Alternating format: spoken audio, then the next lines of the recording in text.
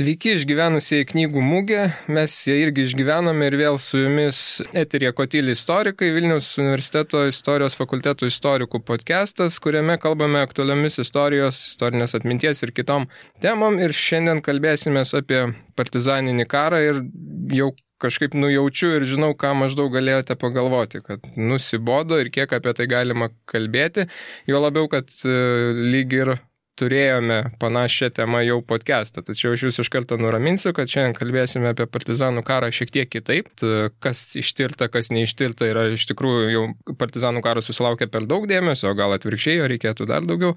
Tai tokia tema, o praeitas mūsų podcastas buvo labiau apie partizanų palaikų radimą, su tuo susijusius temas. Na ir šiandien studijoje mes esame keturiese, pirmas kartas, šiaip paprastai būdavom trise, šiandien keturiese ir pristatau, praktiškai čia susirinko visi dėstantis apie partizanų karą, istorijos fakultete trūksta tik Dainiaus Noreikos.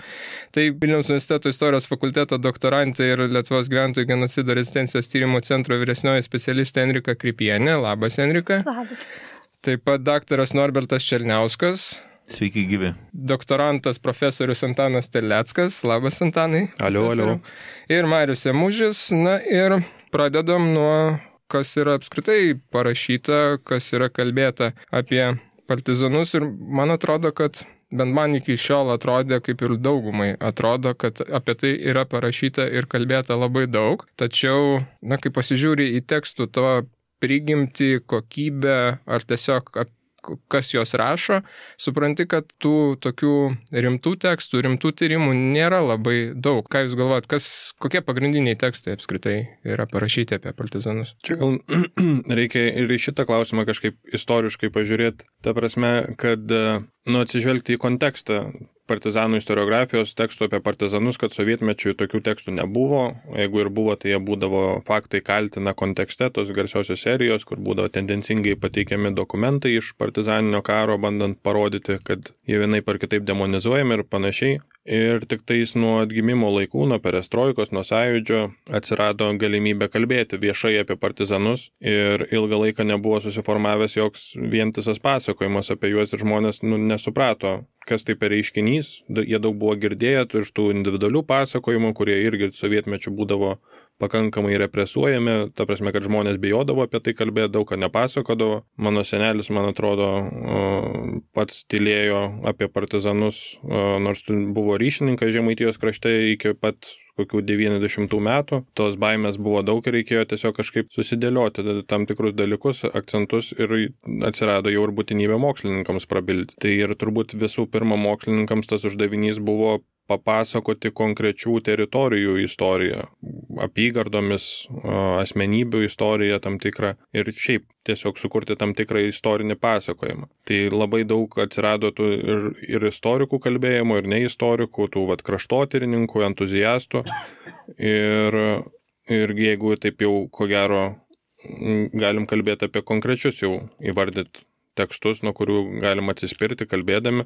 Tai visų pirma, dar išeivijoje parašytas Kęstučio Girniaus studija Partizanų kovos Lietuvoje, kas yra unikalus, ko gero, tekstas, nes parašytas neturint praktiškai jokių šaltinių, išskyrus tai, ką tiem transliavo sovietų, kas ateidavo iš Sovietijos, ir turint tai, ką Juozas Lukša pernešė į vakarus. Tai iš tokios ribotos šaltinių bazės padaryti tokį konceptualų veikalą yra tikrai didžiulis laimėjimas. Paskui jau reikia vardinti tai, kas ko gero gimė jau esamo ar būsimo genocido centro aplinkoje. Tai Nijolės Gaškaitės pasipriešimo istorija tapo tokiu vienu iš pagrindinių atspirties taškų, nuo ko pradeda Tūlas savo susidomėjimą partizanų istoriją. Tuomet Dalios Kodytės, Algio Kašėtos ir dar dviejų istorikų, Ulevičiaus berods ir... Tai ta pati Gaškaitė, man atrodo, prisidėjo. Tai irgi 96 metais irgi Laisvės kovos Lietuvoje irgi tam tikrą sintetinį vaizdą pateikiantis dalykas. Ir po to laiko, ko gero, tam tikras vakumėlis iki Bernardo Gailiaus partizanai tada ir šiandien, taip berods vadinasi. kur turbūt Girnius ir Gailius yra du konceptualiausi darbai, nuo kurių ko gero reikia atsispirti, jeigu kalbame profesionaliai apie kalbėjimą apie partizanus, apie tą būtent koncepciją partizano, kas yra partizanas, kad tai nėra vien tik ten koks kaimo vyras ateinantis su ginklu priešinti sovietams, o žvelgiant į kontekstus, europinius, pasaulinius. O kiti darbai kiek tuo konceptualumu nusileidžia, bet jie papasakoja taip pat labai svarbią partizaninio karo dalį, tai yra ta empirika, ta visa masė, medžiaga, tą ką galime pačiupinėti, tas visas apygardų istorijas, mūšius ir panašiai. Čia toks padrikas gal intro, nuo kurio galima atsispirti, kalbėdami apie... Aš tai manau, kad jeigu taip rezimuojant, ką Antanas pasakė, apskritai iki vos ne šių dienų yra Girniaus ir Gaškaitės tokia simbiozė pas mus pasakojama. Tiesiog pildoma faktai. Ir daugelis galvoja, kad čia labai yra tyriama tema, kad labai daug mokslininkų prie to dirba, bet pažiūrėjus į disertacijas per pastaruosius metus, tik tai aš dabar suskaičiuoju dvi doktorantės apsigynė disertaciją. Aistė Petrauskienė ir Mingailė Jurkutė. Dabar laukiam dar 2 disertacijų. Bet čia ką reiktų pasakyti, kad tos disertacijos, kad ir apie partizanus, bet jau labiau net apie jų Aistės apie paveldosaugą labiau ir apie tas vietas ir apstai ką daryti su partizaniniu paveldu. Aišku, atkreipiant dėmesį ir į tą partizanų valstybės koncepciją, bet tai nėra tas toks grinai krapštimas faktų tos partizanų temos, o Mingailė apie naratyvą. Jo, apie atmintį daugiau, ne apie pačius turbūt partizanus. Tai aš galvoju, kad su naujom disertacijom turėtų būti kažkoks tai naujas požiūris, nes visa tai, kas buvo tyriama, ką Antanas sakė, atskirų apygardų, atskirų asmenybių, tai yra tiesiog pildymas tų baltų vietų, sakykime, kas yra likę nuo Girniaus ir Gaškaitės modelio, sakykim taip. Čia nėra tapatu vienas kitam, bet vis tiek yra Gaškaitės linija, yra Girniaus ir tiesiog žmonės pildo, nes atsivėrė archyvai ir taip toliau. O su naujom disertacijom, man atrodo, kad pagaliau mes galėsim kalbėti ne tik kažkokiam savokom, ten pasipriešinimas, nesusitaikymas ir taip toliau, bet jau bus konkretus skaičiai, nes ką daro Enrika, galės papasakot, arba Dainius Noreika. Man atrodo, kad gausime jau tokį išsamesnį vaizdą ir kitokį, negu kad 30 metų apie jį kalbame. Ir čia yra labai svarbu, kad yra tas žingsnis. Tai aš sutinku, kad nors daug visi kalba apie tai, bet kol kas yra toks tik tai pildymas. Ir aš dar ant to paties tada užlipsiu. Čia daugiau turbūt pakalbėjom savam ratui, turbūt daug kas nelabai yra iš tų neprofesionalų yra čiupinėjęs gal tą patį Girnių ar Gaškaitę. Vis tiek tai yra jau istoriografinės pozicijos, tai yra mokslinės pozicijos. Bet turbūt kur kas didesnį poveikį tam partizanų suvokimui tai padarė šaltinių atsiradimas ir visų pirma tų pačių partizanų ego dokumentų publikavimas. Tai galima paminėti, kad be Juozo Lukšos, kuris Lietuvoje buvo publikuotas jau irgi tik tais ant nepriklausomybės ribos berods, dar Adolfo Ramanausko vanago prisiminimai be abejo, Liongino Baliukevičiaus Dzūko dienoraštis, kuris, ko gero, vis dar kas porą metų yra perleidžiamas, nes tikrai yra labai skaitoma medžiaga ir mokyklos, įtraukta, man atrodo, ir mokyklinės programas lietuvių literatūros. Justino Lelešiaus Grafo gal jau toks jau truputį mažiau žinomas dienoraštis, bet irgi taip pat savotiškas šaltinis. Ir pastaruoju metu tų ego dokumentų atsiranda vis naujų. Pavyzdžiui, prieš kokius, nepamenu, 2014 berods metais buvo tas Ukmergės krašto partizano Balčio Albino Belinkevičiaus dienoraštis publikuotas, kuris yra visiškai kitoks negu anksčiau minėti ir atskleidžia visiškai kitokį partizanų karo naratyvą. Tai va, ir šitos pasakojimus reikia turėti, ko gero. Dar buvo ir vokiečio, be ne vienintelio užsieniečio kovojusių Lietuvos partizanų gretose Henricho ar Heidricho Rosmano Povo, aš dabar vardą neatsimenu, bet Rosmanas Povas, jisai palikęs savo irgi dienoraštį, tai va, svetimšalio arba, svetimtaučio, sakykime taip, akimis partizanų karas, tai tų dalykų buvo, bet čia aišku visiškai kitokie dalykai, čia yra asmeninė perspektyva, čia nėra tyrimai, dažnai, pavyzdžiui, kaip ir Ramanausko vanago tas požiūris, toksai jautrus ganėtinais, nors ir bando šiek tiek pažvelgti ir paanalizuoti. Bet tai sutikite, kad sintezės, kurią dabar galėtumėm pasakyti, visi, kas domitės partizanų karu, va čia nesat akademikai kažkokie, nueikit ir paskaitykit, tai ką mes galėtumėm pasiūlyti? Tik prieš 33 metus išleista Girnių ir Gaškaitė. Tai ar paprastam žmogui siūlytum Girnių skaityti, aš tai kažkaip bijočiau. Ta prasme, jeigu jisai nėra prie to visai prisilietęs, aš tai turėjau tokią atvejį, manęs klausė, ką paskaityti, tai aš pasiūliau tą pasipriešinimo istoriją skaityti, nes ten taip paprastai, Gaškaitės. Jo, bet ta Gaškaitės pasipriešinimo istorija, tai man atrodo savo esmę, reikia pasakyti, kad yra vadovėlis. Ta prasme, rimtai vadovėlis, ten net įžangoje rašo, kad čia yra skirta ta prasme, jaunimui, ten yra tie probleminiai klausimai, kur tu ten gali ieškoti atsakymų kažkokių, tokie, kaip ir pamokos medžiaga vos. Gerai, bet tai yra 96, 7 metai, tai ką mes turim dabar nuo 97 metų. Aišku, čia nereikia sakyti, kad nieko neišleista, ten yra ir paaugliam išleista, ir toj okupuotos Lietuvos istorijai dalis yra, bet kad būtų sintezė kažkokia, kažkas imtųsi, nėra. Čia iš esmės, ką reiktų pasakyti, kad žmonės nepagalvotų, kaip Antanas teisingai pradėjo sakyti, kad gal žmogui, kuris nesusidūręs su tuo, jam nėra skirtumo. Koks čia skirtumas? Viena knyga apie partizanus arba kita knyga apie partizanus, parašyta Petraičio ar parašyta Antanaičio. Bet, sakykime, Petraitis yra kraštotyrininkas ir iš esmės pats matęs galbūt savo akimis tas kovas, o Antanaitis yra humanitarinių mokslų daktaras ir istorikas. Tam žmogui gali būti 100 metų, jo labiau, kad pati Gaškaitė Žemaitinė nebuvo mokslininkė šia prasme, ta prasme istorikė, ir pati buvo irgi pasipriešinimo dalyvė, tik tai per jauna turbūt tik matė partizanų kovas, bet jau vėliau sovietiniam režimui priešinosi. Tai irgi tokia žmogus iš vidaus, sakykime taip. Tai, bet skirtumas yra ženklus visų pirma, kad žmonės, kurie, ir tas atsivėręs archyvų klausimas, tai viskas tas labai tvarkoja, bet žmonės labai patikliai žiūrėdavo į tos archyvus. Arba kaip tik tada, reiškia, nepatikliai žiūrėdavo archyvus ir tada labai remdavosi medžiaga. Priklausė nuo to, ką jisai labiau valdo. Jeigu žmogus nueidavo archyvą ir prisikopijuodavo ten dar tuometiniams sąlygomis ar nusirašydavo dokumentus, tai jis tada jau labai į dokumentus kreipdavo dėmesį. Jeigu jisai rinkdavo prisiminimus, tai tada jau jisai labai prisiminimus.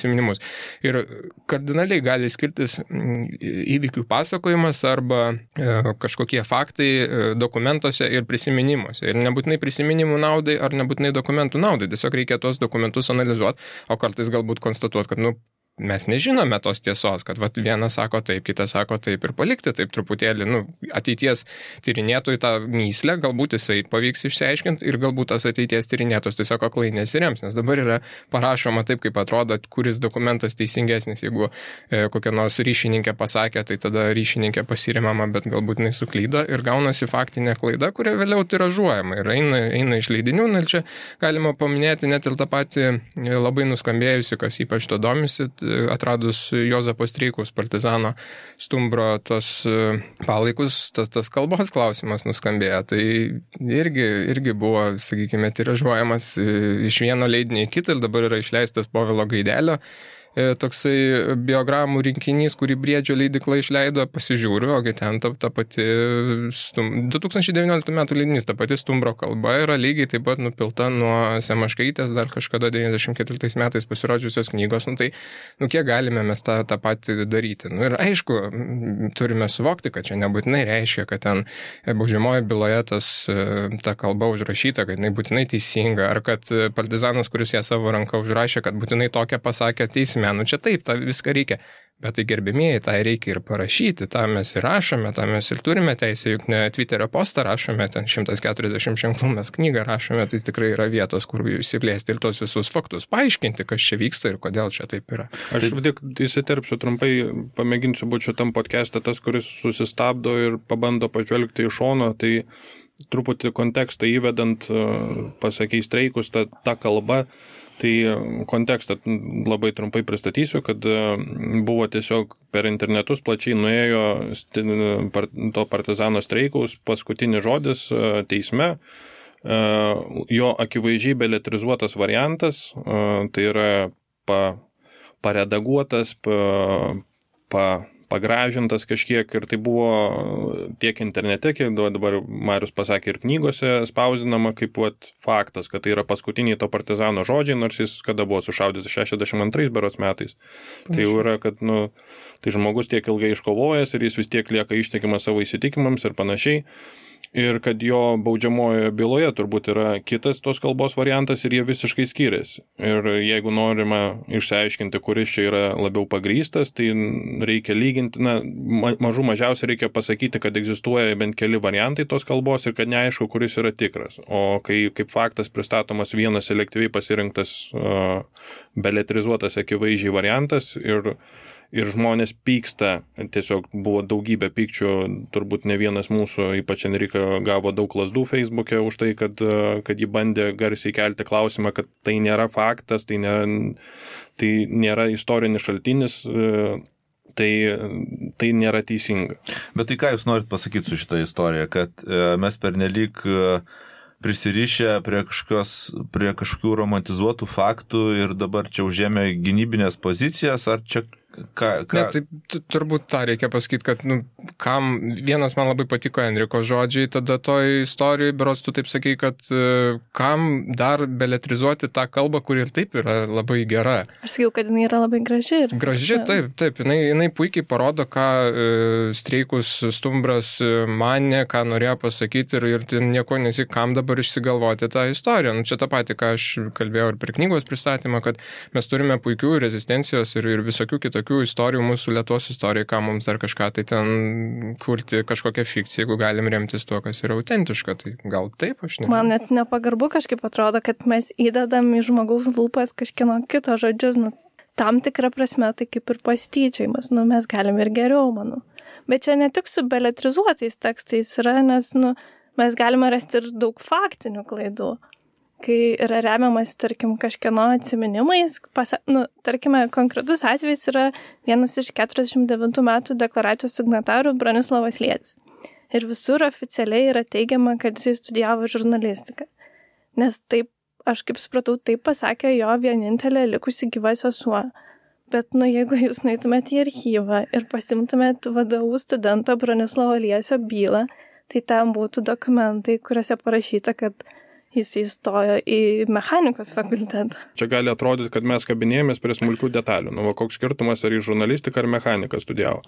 Bet tai yra vienas iš, ko gero, daugybės pavyzdžių, kai, tarkim, iš tų pačių atsiminimų ir iš kitų šaltinių ateina tam tikri signalai, faktai, žinios, kurias mes paverčiame faktais ir jas štampuojame masiškai. Tai šituo konkrečiu atveju mes galėjome atsekti, kad nėra taip, kaip mes ilgą laiką manėme, kaip buvo manoma kokius 20 metų. Bet kiek atvejų yra tokių, kai mes jau šito nebepajėgėme padaryti, arba kai dar vis nepajėgėme, bet galbūt ateityje atsiras kažkokie šaltiniai, kurie leis mums kitaip įvertinti, sužinoti faktus, tai dar išlieka didžiulis klausimas. Va. O jeigu šitoj vietoj dar paaštrinti, jūs paprovokuoti. Turim Streikaus kalbą, turim tą faktą, gal smulkesnį. O jums netrodo, kad, pavyzdžiui, buvo perlenkta lazda, kai Adolfas Ramanauskas Vanagas buvo paskelbtas valstybės vadovu. Jis ir taip yra partizanų vadas, vienas iš labiausiai, ar gal net labiausiai žinomų, gerbiamų. Tai kam dar vos nepritempinėti prie kažkokių tai titulų? Jis yra ginkluotojų pajėgų vadas ir taip toliau. Aš nežinau, aš sutinku, kad akivaizdu, kad tu nori paaiškinti, tai tu žinai, kuria kryptim tu norėtum paaiškinti. Tai aš sutinku, kad tai gal buvo pernelyg ekscesyvu, jau pernelyg apkrauta. Jeigu žmogus jau yra, vėl grįžtant prie Enrikos minties, jeigu jau mes turime gražų žmogus gyvenimą, mes turim šlovingą gyvenimą, kam dar kažką krauti ant jo viršaus? Ar mums kažkas nuo to pasikeis? Vargu, ar mūsų suvokimas kažkaip čia prasiturtino, kad mes turime dabar ne tik Joną Žemaitį kaip faktinį Lietuvos prezidentą, kas buvo patvirtinta 99 metais, man atrodo, Seimo nutartimi, bet dabar turime ir dar Adolfą Ramanauską, kurį irgi galime taip. Ar kažkas nuo to pasikeitė? Aš labai abejoju. Ir čia vėl, ko gero, reikia grįžti prie tų politinių dividendų. Aš tikiu, kad yra žmonių, ypač Adolfo Ramanausko dukrai, tai buvo svarbu toks pripažinimas ir panašiai. yra svarbu, nes ji ilgą laiką neturėjo tokios galimybės sulaukti, kad apie jos tėvą būtų taip šnekama, bet dabar, man atrodo, mes jau pasidarėm pakankamai atviri, pakankamai suprantame faktus, suprantame tą jo visą istoriją ir mes jau pakankamai tos pagarbos atidavėm. O dabar šituo konkrečiu atveju tiesiog netrodo tokia labai autentiška. Aš ko gero, dar tik paskutinį galima surasti, man atrodo, yra tų, kad kai Žemaitis patyrė insultą, kad Ramanauskas de facto ėjo, tas pareigas pavadavo Joną Žemaitį Vytautą ir buvo tas de facto visas Lietuvos vadovas. Bet ar man atrodo, ten buvo, kad jisai išsiuntė laišką Ramanauskui, kad aš nustojau eiti pareigas ir jas perimti, bet ar mes, man atrodo, net nelabai žinome, kada ir, ar iš viso, ar gavo Ramanauskas tą laišką? Dabar skaitinėjau Vaitkevičiaus Vykinto ir Aistės Petrauskienės tą naują knygą, tai lygtais jie rašo, kad gavo jisai tą, bet ar jisai pradėjo eiti pareigas, čia dar kitas klausimas. Nes Žemaitis vėl kaip ir grįžo į tas pareigas. Tai, po kurio laiko? Tai ta prasme, gal ten net nebuvo kada susisukti. Ir Sergijus Staniškius Litas, kuris buvo tuo metu vienos iš sričių vadas ir jie su Ramanausku nebuvo taip visai geriausiuose santykiuose, jis irgi ten rašė su klaustuku, kodėl čia, kad maždaug pats Ramanauskas nežinojo, nelabai norėjo būti paskirtas ginkluotojų pajėgų vadu. Ten yra labai daug tų dalykų, kuriuos dar galima būtų tyrinėti, čia nėra taip viskas aišku. Tai, sakykime, taip, iš tokios tavo provokatyvus klausimas, bet tai, jisai, taip, mes kaip istorikai galėtume čia ieškoti klausimų, bet galbūt iš tos tokios šiaip principinės pozicijos, nėra čia didelės žalos padaryta, tebūnėjau taip, kaip yra čia. Nes kitiems žmonėms gali kilti klausimas tas pats apie Žemaitį. Tai argi Žemaitis ne pakankamai solidi figūra ir kam čia dar reikia įskelti kažkokiu prezidentu? Tai čia, bet čia Žemaitis buvo aiškiai, kaip mes teisiškai, politiškai traktuojam patį partizanų karą. Taip, aš tą suprantu, bet kitiems labai geras buvo. Ir čia reikia būtent tą akcentuoti. Žmonės čia irgi šito gali nesupras, kad Žemaičio paskelbimas Lietuvos prezidentu nebuvo vien tik tais simbolinis aktas. Tai buvo ir teisinis ir politinis veiksmas, parodant, kad mes šitą atsikūrusi kovo 11-osios Lietuva aiškiai tapatiname su partizanais kaip Lietuvos valstybės, išeinančius iš vasario 16-osios tęsiniu. Ir tai buvo teisiškai įforminta ir tuo buvo ir įprasminta irgi grinai teisiškai, politiškai, tuo pačiu ir simboliškai Lietuvos partizanų kova. Aš tai sakyčiau, kad problema yra ne ta, kad mes galbūt sakom, kad Ramanauskas ėjo tas pareigas ir paskelbėm jį prezidentu, bet gal ta visuomenės reakcija, kai kažkas pabandė gražiai pasakyti, kad, gal nereikėjo, gal mes turėjom šiek tiek daugiau pagalvoti, pamastyti, nes, buvo istorikas, kuris tai pasakė ir tada buvo labai neigiama visuomenės reakcija ir jis buvo išvadintas, kaip visada, stribų palikuonim ir panašiai, tai galbūt čia yra didžiausia problema, kad, mes labai taip nemokame adekvačiai sureaguoti. Bent dalis visuomenės kažkaip labai įsijautrinus. Ir čia gal reikia šokti iš karto prie tos, ko gero, temos, kodėl mes sugalvojame tokį podcastą, tai tas būtent visuomenės ir partizanų santykis, koks jis yra šiandien. Ir aš vėl norėčiau pradėti nuo tam tikros įžangos, nuo to istoriškumo šito klausimo irgi jį matyti kaip tam tikrą procesą istorinį. Nes dabar mes ko gero matom, kad tas viešoje erdvėje bent jau labai didelė kalbėjimo apie partizanus dalis yra lėkšta. Kuo toliau jį tuo atrodo primityvėja. Bet iš kitos pusės tai reikia matyti tą istoriškumą. Vėl 88, 89, 90 metai atsiranda galimybė kalbėti apie partizanus, ko ilgo laiko nebuvo galima. Ir nebuvo taip, kad nereikia turėti iliuzijų ar klaidingo įsivaizdavimo, kad jau tuo metu partizanai buvo tokio masto herojai mūsų kolektyviniai tapatybei, kaip yra dabar. Nes dabar, ko gero, tai jau yra mūsų herojai ir visi tie Seimo nutarimai ir panašiai.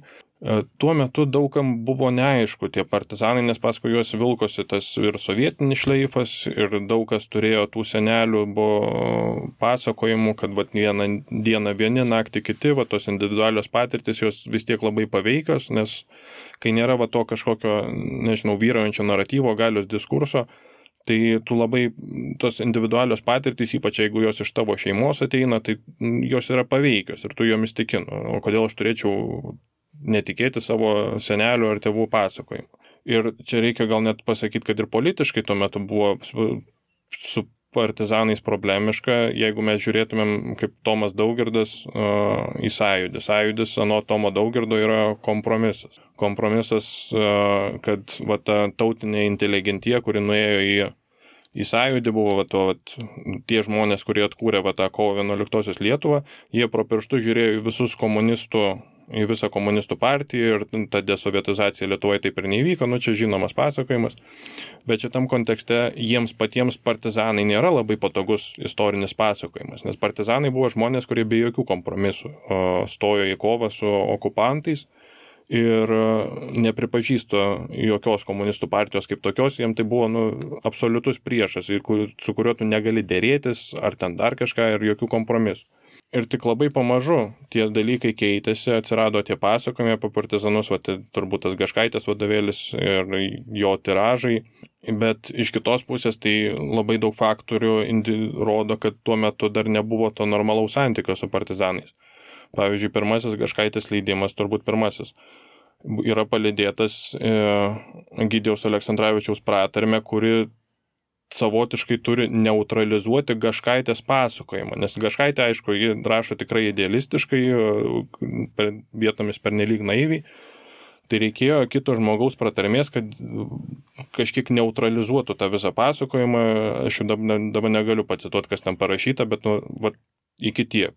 Kitas dalykas, pavyzdžiui, 95 ar 96 metais Lietuvoje vyko pirmas kino festivalis pavadinimu 10, kur buvo renkami geriausi Lietuvos filmai visų laikų. Tai tuos filmus rinko ne vien tik kino atstovai, bet ir šiuolaikiniais terminais kalbant influenceriai, visuomenės veikiai ir panašiai. Tai man atrodo, kad pirmas filmas geriausių filmų buvo išrinktas Jausmai, antras Niekas nenorėjo mirti, berods taip. Tai pirmos dvi vietos yra sovietiniam pasakojimui. Jo, sovietiniam pasakojimui apie partizanus atstovaujančios pozicijos.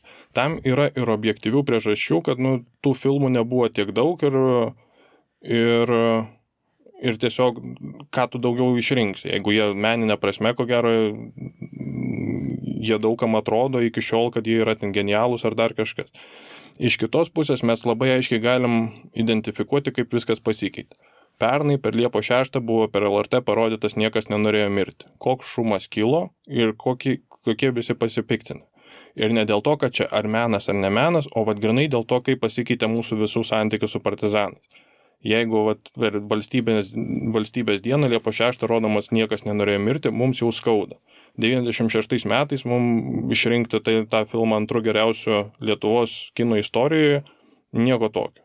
Ir pastaruoju metu aiškiai matom, kad tas bumas yra partizanų, jau visiems įdomu, visiems svarbu, ko gero tas pikas yra 2013-2014, pasirodo Nematomas frontas ir visi kokį pusmetį su nutriušusiom tom apyrankėm vaikštom.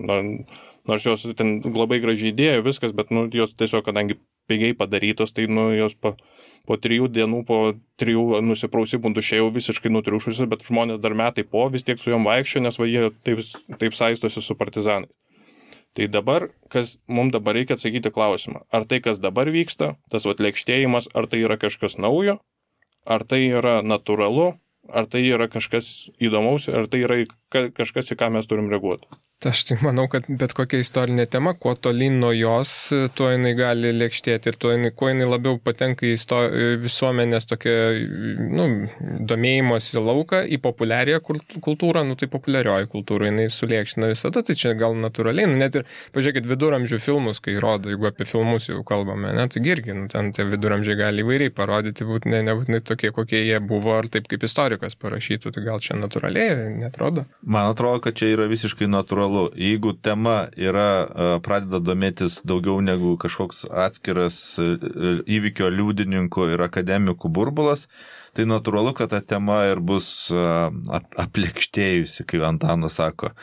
Aišku, su to lėkštėjimu gal reikia kažkiek tai iškelį pakovoti, nes šiuo metu tai atrodo, kad partizanų karas yra ir apie įėjimą politiką, apie viską, visi kariauja visokius karus, propagandos, nori pasirodyti patriotais, kas jie yra, visi kariauja kažkokius kariukus, bet nėra apie patį partizanų karą mažai kalbama. Tai šitoje vietoje gal ir yra to, reikėtų šiek tiek su tuo kovoti, nežinau, jeigu tinka tas žodis, bet iš kita vertus yra natūralu, kai visi susidomi kažkokią temą, sulėkštėjimas yra natūralu. Ir man atrodo, kad tai yra geriau negu kad 96 metai, kur niekas nežino arba kaip tik galvoja, kad čia kažkokių išprotėjusių bobučių tema partizanai. Tebūnie taip, tegu, kad ir būna, tik tai gal mažiau reikėtų nuimti to dramatizmo kartais.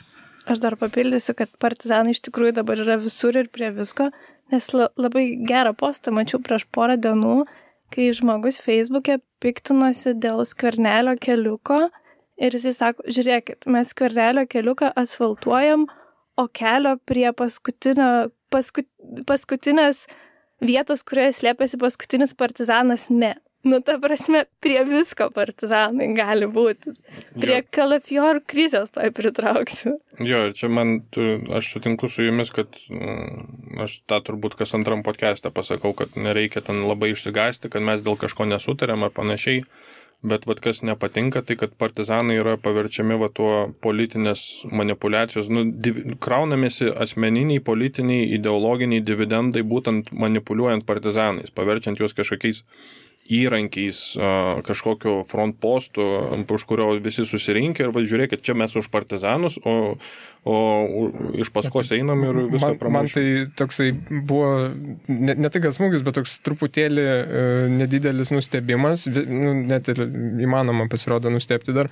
Tai kažkoks straipsnis buvo Alfa LT, kur dėl Laisvės kalvos ir kur buvo argumentuojama, kad visi tiek gyvi, tiek mirę partizanai yra prieš Laisvės kalvą. Čia galit mano Facebook'o sraute ten kažkur susirasti, yra ten, aš tą screenshotą esu padaręs. Tai man buvo tas, tai gerai nugyvi, tai aš suprantu, jie turi teisę turėti nuomonę ir jie turi, ir jie išreiškia viskas, bet mirė ir koks čia spiritizmo sensas vyko, aš nežinau, bet čia toks prezumcija, kad jeigu mes taip mąstome, o mes esam patriotai, tai anie irgi taip mąstys. Kad mes labiau jaučiam juos ir žinom, nes mums rūpi. Tai mokslininkam irgi rūpi. Nevaidinkit čia atsipūtusio jaunimo, bet jeigu paminėta buvo Lukiškių situacija, man atrodo, kad čia yra tam tikrų simptomų, kuriuos minėjo Antanas, tokių jau į kitą pusę. Nes šitoj visoje istorijoje yra blogai tai, kad visiškai kitos kartos atstovas pabandė šitą temą suprasti savaip, interpretuoti, bet jis pabandė tai daryti ir jam tai buvo įdomu.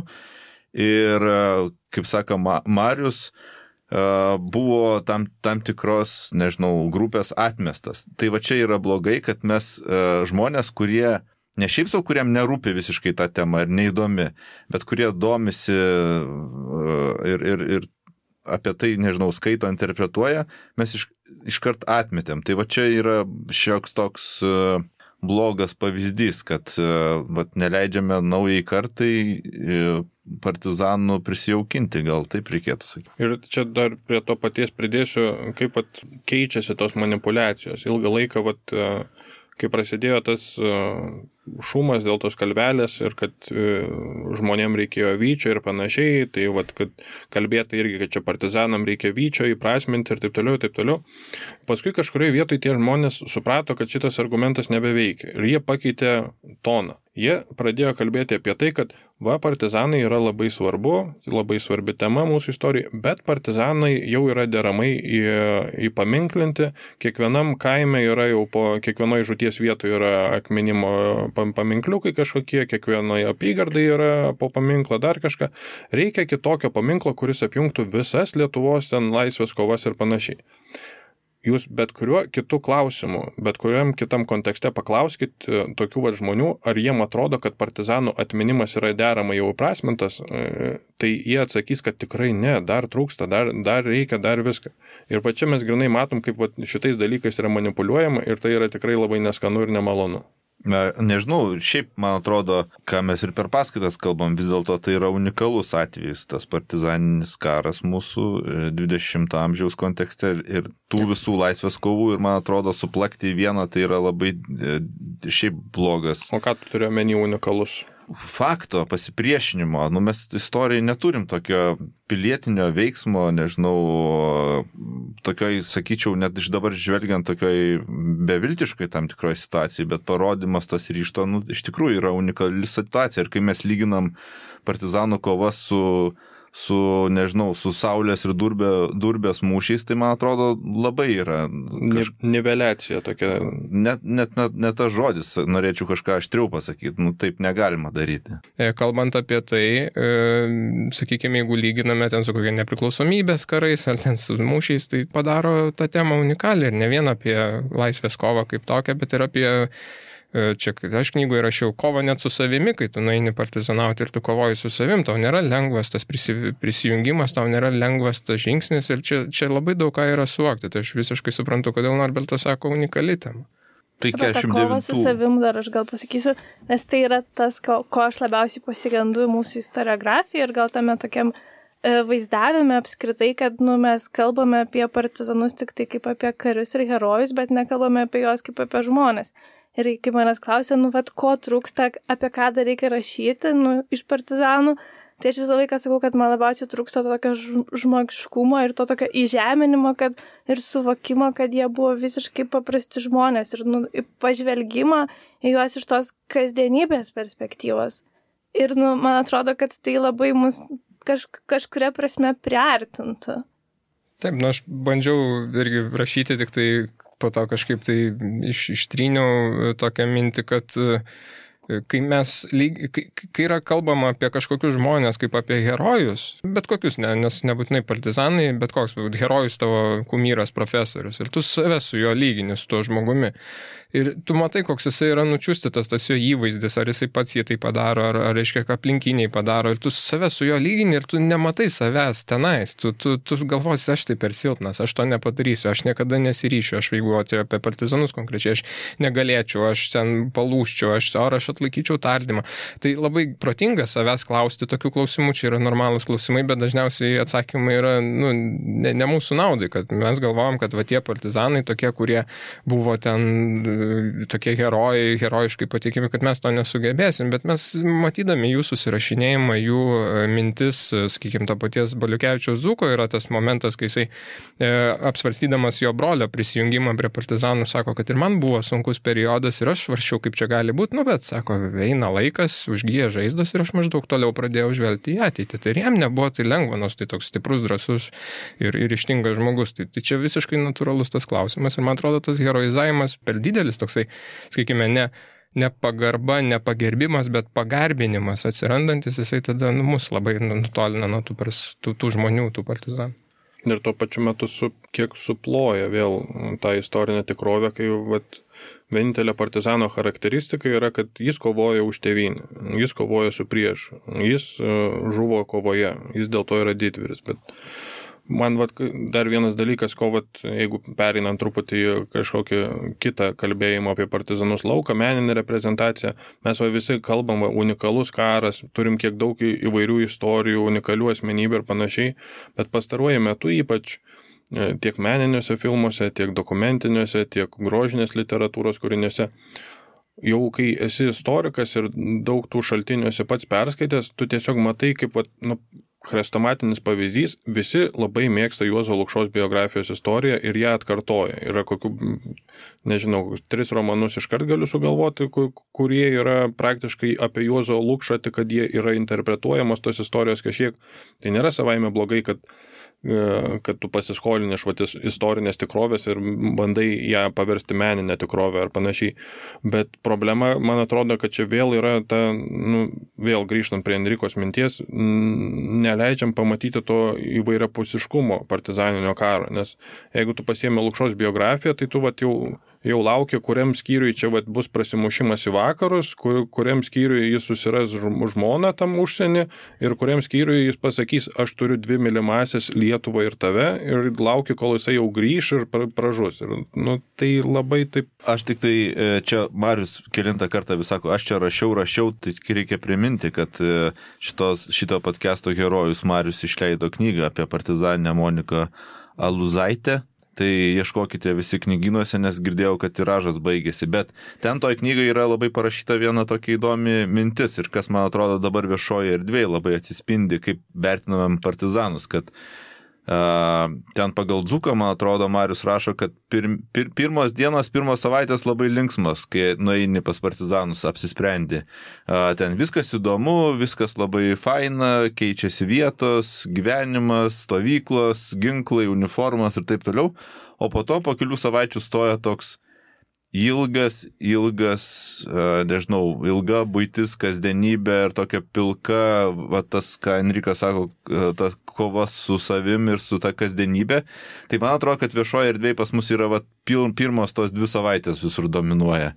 Visi nori uniformą apsivilkti, su ginklu kažkokį pavaikščioti, prie bunkerio nusifotografuoti, bet vat, kas seka po to, tai dar kažkaip į sąmonę mažai ateina. Tai vat, pas Marių knygoje jau yra nemažai to, kas būna po to. Ir ten kai kurie dienoraščiai, vat, kur Antanas sakė, irgi taip perteikia. Ir man atrodo, kad reikėtų ir už tai, norėjau pasakyti, pagerbti. Galim ir taip, gerbti partizanus būtent ne už tas pirmas savaitės, kurias mes čia atkartojam, o už tai, kas sekė po jų. Taip, nes, sakykime, tas darbas jų, kurį jie vykdė, kaip, reiškia, ta visuomeninė dalis, tai tas spausdinimas tekstų ir publikavimas, kurie buvo labai svarbus gyventojams, sužinant informaciją iš užsienio visų pirma ir tikrą informaciją. Tai labai monotoniškas darbas, sėdėjimas prie spausdinimo mašinėlės ir spausdinimas, bet jisai buvo labai svarbus. Tai čia irgi suvokti, tai koks pasiryžimas tokiam sąlygom, dar sunkiom buitiškai sąlygom, dar skleisti tą žinią. Tai daug kas galbūt numotų ranką, dabar daug kas numoja ranką, net tokios sąlygos knygas rašyti nieks nerašo, Facebooko postus tiražuoja. Ir aš dar prie buitinių, gal tokių sąlygų grįžčiau, mes kaip tik vakar su Antanu kalbėjom, ar užvakar, kad partizanai iš tikrųjų pykdavosi tarpusavį, nes jūs įsivaizduokit, yra mažytis bunkeris ir tu ten susilindęs ir tu kiekvieną dieną tos pačius veidus matai. Ir kaip galim pagalvoti, kaip greitai jūs tai užknisdavo. Ir iš tikrųjų būdavo įvairių konfliktų ir tokiam grinai buitiniam lygmenį, man atrodo, ir tokiam jau ideologiniam netgi, nes Antanai, gal tu pratęsi. Tai ten labai gerai užkabinai šitą, kaip Lukša pykosi su Vanagu. Mes čia tarėmės prieš podcastą pasitart, kokių temų, kas yra netirinėta, ko mes patys pasigendam. Tai man vienas iš tų įdomiausių dalykų yra, kur tikrai pasigendu, mes kaip yra rašomos apygardų istorijos ar šiaip partizanų istorijos. Tai yra, susibūrė ten būrys, jie pradėjo ieškoti ryšių, ten įvyko tas mūšis, bet susikūrė rinktinė, susikūrė apygardą, susikūrė sritis, 49 suvažiavimas, atsiranda struktūros ir yra toks kryptingas veiksmas visą laiką į viršų. Bet kai pasižiūri tuos, kaip partizanai skirtingų apygardų rinktinių aprašo savo santykius su gretimų struktūrų vadais, tai ten yra kareiviai, kurie sėdi ir jie įsivaizduoja, kad jie geriau žino negu kitas kareivis, ypač kadangi jie ten dauguma buvo arba ten iš vis netarnavę, arba ten vienodo rango, tai arba net ten žemesnio rango.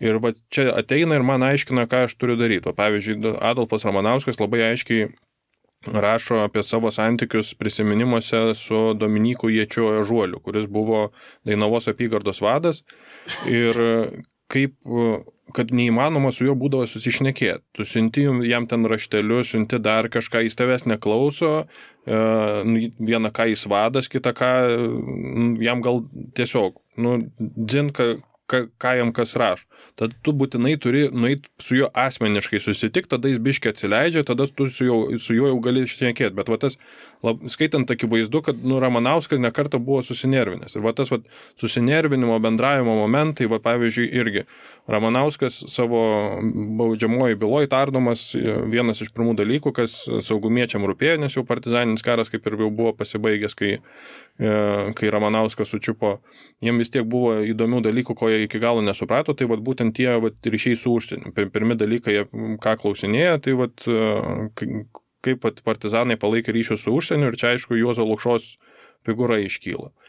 Ir Ramanauskas rašo, kaip po Lukšos jau sugrįžimo į Lietuvą paskutinio, kai jau Lukša žūva. Šita, man atrodo, Lukšos šių biografijos vieta yra labai primityviai suvokiama. Ypač tose meninėse reprezentacijose, kad tiesiog jis grįžo žūti ar dar kažką. Bet čia reiktų ieškoti kitų šaltinių, nes vėlgi negalima būtinai pasitikėti tais Ramanausko parodymais, bet Ramanauskas aiškiai parodo, kad jie susitiko su Lukša, jie kurį laiką kartu gyveno, bet Lukša ant jo pradėjo pykti vienu metu, nes jis ignoravo Lukša, kadangi jau buvo viena ir kita prasme agentas šitų žvalgybinių institucijų. Jungtinių valstybių žvalgybos. Jo, tai jis turėjo misiją rinkti žvalgybinę informaciją. Ir jis prašė Ramanausko ir kitų pagalbos surinkit šitą informaciją.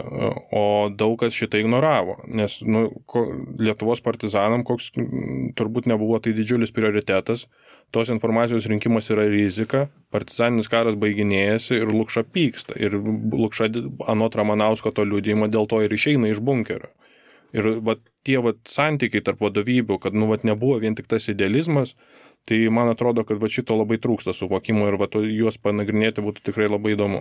Taip pat dėl to mes dabar ir kalbame, kad ne tik, kad šitas temas paliesti ar suaktualizuoti, bet visų pirma pasakyti, kad yra labai daug nutolimo nuo tų temų, kurios iš tikrųjų aktualios ir kurios tyrinėtinos ir kurios praskleistų visai kitoj šviesoj partizanus, nebūtinai jiems kažkokią žalą padarydami. Ir jeigu šitie dalykai bus nutilėti ir tam tokiam lėkštam vaizdavimui partizanų pasiduota, tai ateis laikas, kai iš tikrųjų jie taps tokiam mitiniam būtybėm, apie kuriuos taip šnekėti bus negalima, nes kažkas prašnekės ir bus variantas kaip kažkoks užsipuolimas. Nebūtinai, bet gali būti tokio nesupratimo, nes žmonės bus per daug nutolę nuo to tokio kritiškesnio supratimo apie tai, kokie partizanų santykiai netgi tarpusavėje buvo. Aš jau nekalbu apie santykius su gyventojais, kurie yra irgi opi problema ir opus tyrimų reikalaujantis aspektas. Taip, bet šitoje vietoje aš vėl grįšiu prie visuomenės reakcijos, nes man atrodo, kad dalis istorikų, kurie norėtų tai patyrinėti, gali nustumti šitas temas šiek tiek toliau, nes tiesiog tam tikrą autocenzūrą įsijungia, nes galvoja, ką man to reikia, po to vis tiek bus neigiama visuomenės reakcija, bent jau dalies žmonių, kuriems tai kažkaip labai rūpi, jie tokį bandymą pasižiūrėti iš tos žemiškos perspektyvos kaip kažkokį niekinimą suvokia. Taip yra. Kolegos, pabaigsi Seimo rinkimai ir galėsit viską tyrinėti, ką tik tai norit. Mums turbūt reiktų judėti kažkokio apibendrinimo. Dar palauk, mes keturiesi sėdėm, tai galim dar kokią 20 minučių ekstra pailginti podcastą. Man viena irgi iš temų, kuri netyrinėta mano požiūriu, taip bent jau rimtai, yra partizanų vaizduotė. Tarkim, partizanų slapyvardžiai, iš kur jie atsiranda, įsivaizdavimas. Čia man pačiam, kadangi teko su daug tų partizanų bendrauti, dar likusių gyvų ten rinkti jų tos pasakojimus, tai čia buvo vienas iš pirmųjų klausimų, kuriuos aš jiem užduodavau. Koks buvo jūsų slapyvardis ir kodėl jūs tokį pasirinkot? Nes kartais tai aišku, ten tiesiog paskirdavo kažką, bet kartais ir būdavo tiesiog sąmoningas pasirinkimas. Ir jiems reikėdavo, jie galėdavo sutalpinti savo asmenybę į vieną naują žodį, vieną naują vardą, tam tikrą prasme. Ir tokių ten yra gražių pavyzdžių. Pavyzdžiui, Dzūkijoje partizanavo 3 broliai Barbatavičiai, tai vienas buvo naikintuvas, kitas sklandytuvas, trečias bombonešis. Ir jiems paminkliukas Merkinėje, man atrodo, tam bendram kalnelį, aš irgi labai pastebėjau ir juokiausi. Tai čia yra toks vienas iš tos vaizduotės lygmuo. Kitas yra partizanų spaudoj. Kokių jie dalykų prisigalvodavo. Ten visokių, pavyzdžiui, kadangi tyrinėjau kolektyvizaciją, radau vienas straipsnis, neatsimenu, kuriam Kęstučio apygardos berods laikraštį, rašo, kad sovietai, bolševikai, jie irgi Sovietų sąjungai ne iš karto grėbėsi kolektyvizacijos, jie čia laukė, jam reikėjo pirmą užsimti valdžią, tai žiūrėkit, jie čia daro panašiai. Ir šiaip tai Kolūkius sugalvojo, maždaug pradėjo Kolūkius teikti tik tais 32 metais, kas yra šiaip netikslu, nes jau ten gerokai anksčiau, 28-29 metai. Ir Kolūkius šiaip sugalvojo vienas vokietis, kuris supratęs, ką jisai padarė, nusižudė, nes buvo pernelyg didelis toks, suprato, kokią jis naštą žmonijai atnešė. tai yra fikcija, tai yra nusišnekėjimas galima tam tikrą prasme, bet iš kažkur tie dalykai ateina. Ir užčiuopti tą vaizduotę. Pavyzdžiui, Enrika, aš neatsimenu, kas tam buvo. Ten buvo straipsnis apie venerinės ligas ar kažkokį nepadorų elgesį ir buvo teigiama, kad virš 90% merginų priklausančių komjaunimui platina šitas ligas venerinės.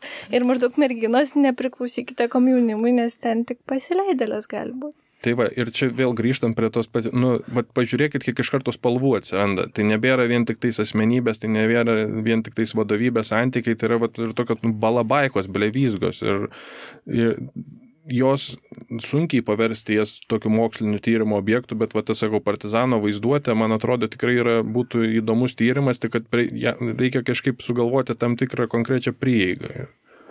Laiko jie turėjo labai daug galvoti, mąstyti, rašyti, tai čia jiems dėl to irgi verta ir dėl to labai daug palikta visokių šaltinių, kurie, aišku, dalis pradingę, bet yra ir likę labai, nes žmonės tikrai daug laiko turėjo mąstyti, rašyti, tarpusavį kalbėtis ir iš Aluzaitės atsimenu archyvo, tai buvo toksai nedidelis sąsiuvinukas juokų kalendorius, kurio aš irgi ten į knygą jau tiesiog netalpinau teksto skaitimo malonumo negadina, nes kad neįsiterptų. Bet irgi partizanai turėjo labai neblogą humoro jausmą, tikrai iš tarpukario išugdyta, kuri turbūt, Norbertai, buvo tos tokios satyros ir humoro nemažai. Tai jeigu slapyvardį pasirenki Stalinas, tai man atrodo, čia jau turi turėti labai gerą humoro jausmą. Arba Čemberlenas.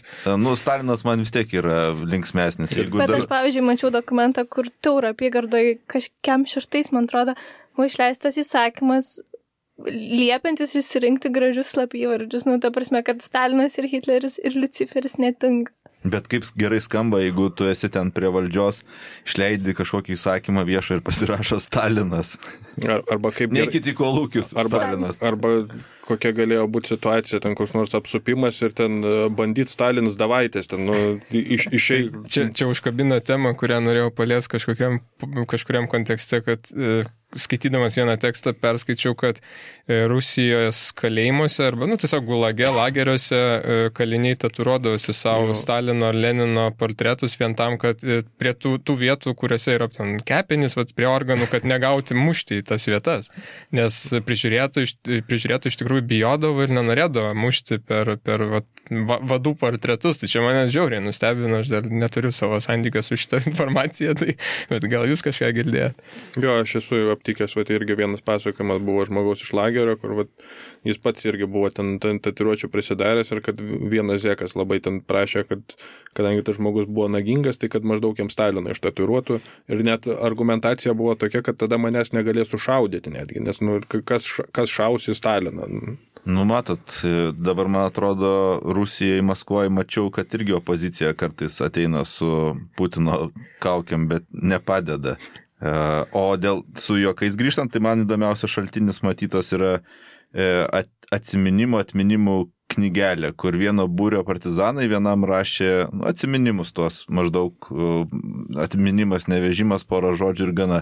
Tai ten yra tokių labai vyriškų eilėraštukų ir linksmų ir į kitą pusę, tai man tas įdomiausias buvo dokumentas. Tai kaip matot, gerbiami klausytojai, kad tų temų partizaniškų ir mes čia galėtume kalbėti be irgi tokiam labai šviesiam, bet irgi bunkeriu užsidarę su garsui nepralaidžiom sienom, tai bijau, kad toj susipyksim, nes kaip Enrikas sakė, čia tas įtampa auga, sėdėjimas ilgas su keturiese vienam bunkeryje gali mums pakenkti, tai gal pereikim prie ką mes turim pabaigoje rekomendacijas kažkokias ir šiandien ką mes rekomenduojame.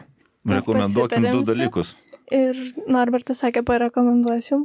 Aš pirmą, o tu antrą.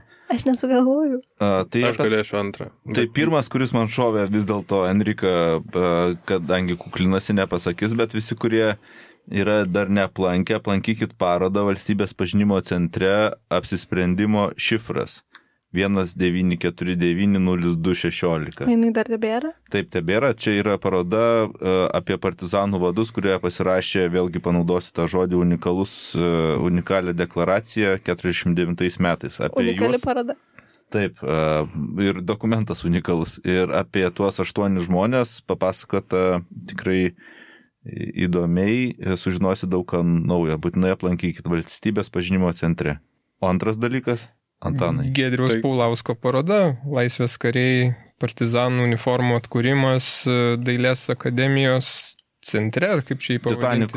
Titanikas, taip, Maironio gatvėje, kur preciziškai labai atkurtos, stengtasi kiekvieną detalę bandė atkurti tos partizanų uniformos, tai tikrai rekomenduojame nueiti. O aš tokią labai tolimą ateitį, kažkaip žiūriu Norbertą, prisiminiau, kad jis yra Trakinių partizanas. Norbertas su kolegomis jau N metų, kiek metų? 11, kokių 12? Niekas nebepamena, kiek metų organizuoja, kaip ten vadinasi, patriotiškai nusiteikus. Ne, kažkaip gražiau skamba. Dabar paprastai vadinasi, Trakinių partizanų. Trakinių partizanų sąskrydį. Tėvynę mylinčių žmonių sąskrydis. Va. Kuris vyksta Trakinio kaime kiekvieną rugsėjo 1 šeštadienį. Tai ten, aš nežinau, aš nenoriu čia labai leistis į detalės, bet jeigu staiga prisiminsit rugpjūčio 30 dieną, kad neturit ką veikti, tai kvieščiau atvažiuoti, nes viena iš ten man labiausiai patinkančių patirčių, ten vyksta diskusijos, renginiukai kažkokie ir taip toliau, bet aš ten kažkaip važiuoju ne dėl tų renginių, o viena iš mano mėgstamiausių patirčių, ten einant reikia perbristi upelį, kas Virintos upė, turbūt Norbertas sako upė, ne upelį, ten Cielo upė, kas rugsėjo 1 savaitgalį, jau kai būna pašalę, jau gerokai vėsiau, kartais lyja, ją reikia perbristi basomis. Galite botus pasimti? Tai čia mėgėjai taip daro. Čia ne partizaniškai. Jo, o man tai yra vienas iš tų dalykų, kai tu įsijungi savo vaizduotę ir tu bandai susitapatinti, ieškai tų partizaniškų patirčių. Aš nesakau, kad jūs eikite į mišką, dabar 3 dienas nieko nevalgėt ir palapiniai gyvenkit, kaip Norbertas kartais daro.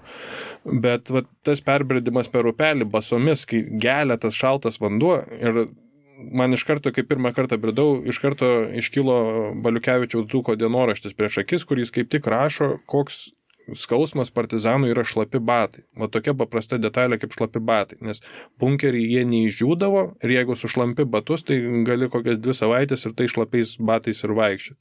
Tai jau dabar valandą pavaikščios, jau koks šlikštynė per daiktas tai būna, bet įsivaizduokit 2 savaitės šlapiais batais prabūti. Tai tiesiog galima ten atvažiuoti, pasiieškoti tokių asmeninių patyrimų ir Tu čia reklamą tokią padarai, tai žmonės dabar apie šlapius batus. Tai aš tuo pačiu mus įpareigoju bent jau iki rugsėjo podcastą daryti, kad galėtume priminti dar prieš.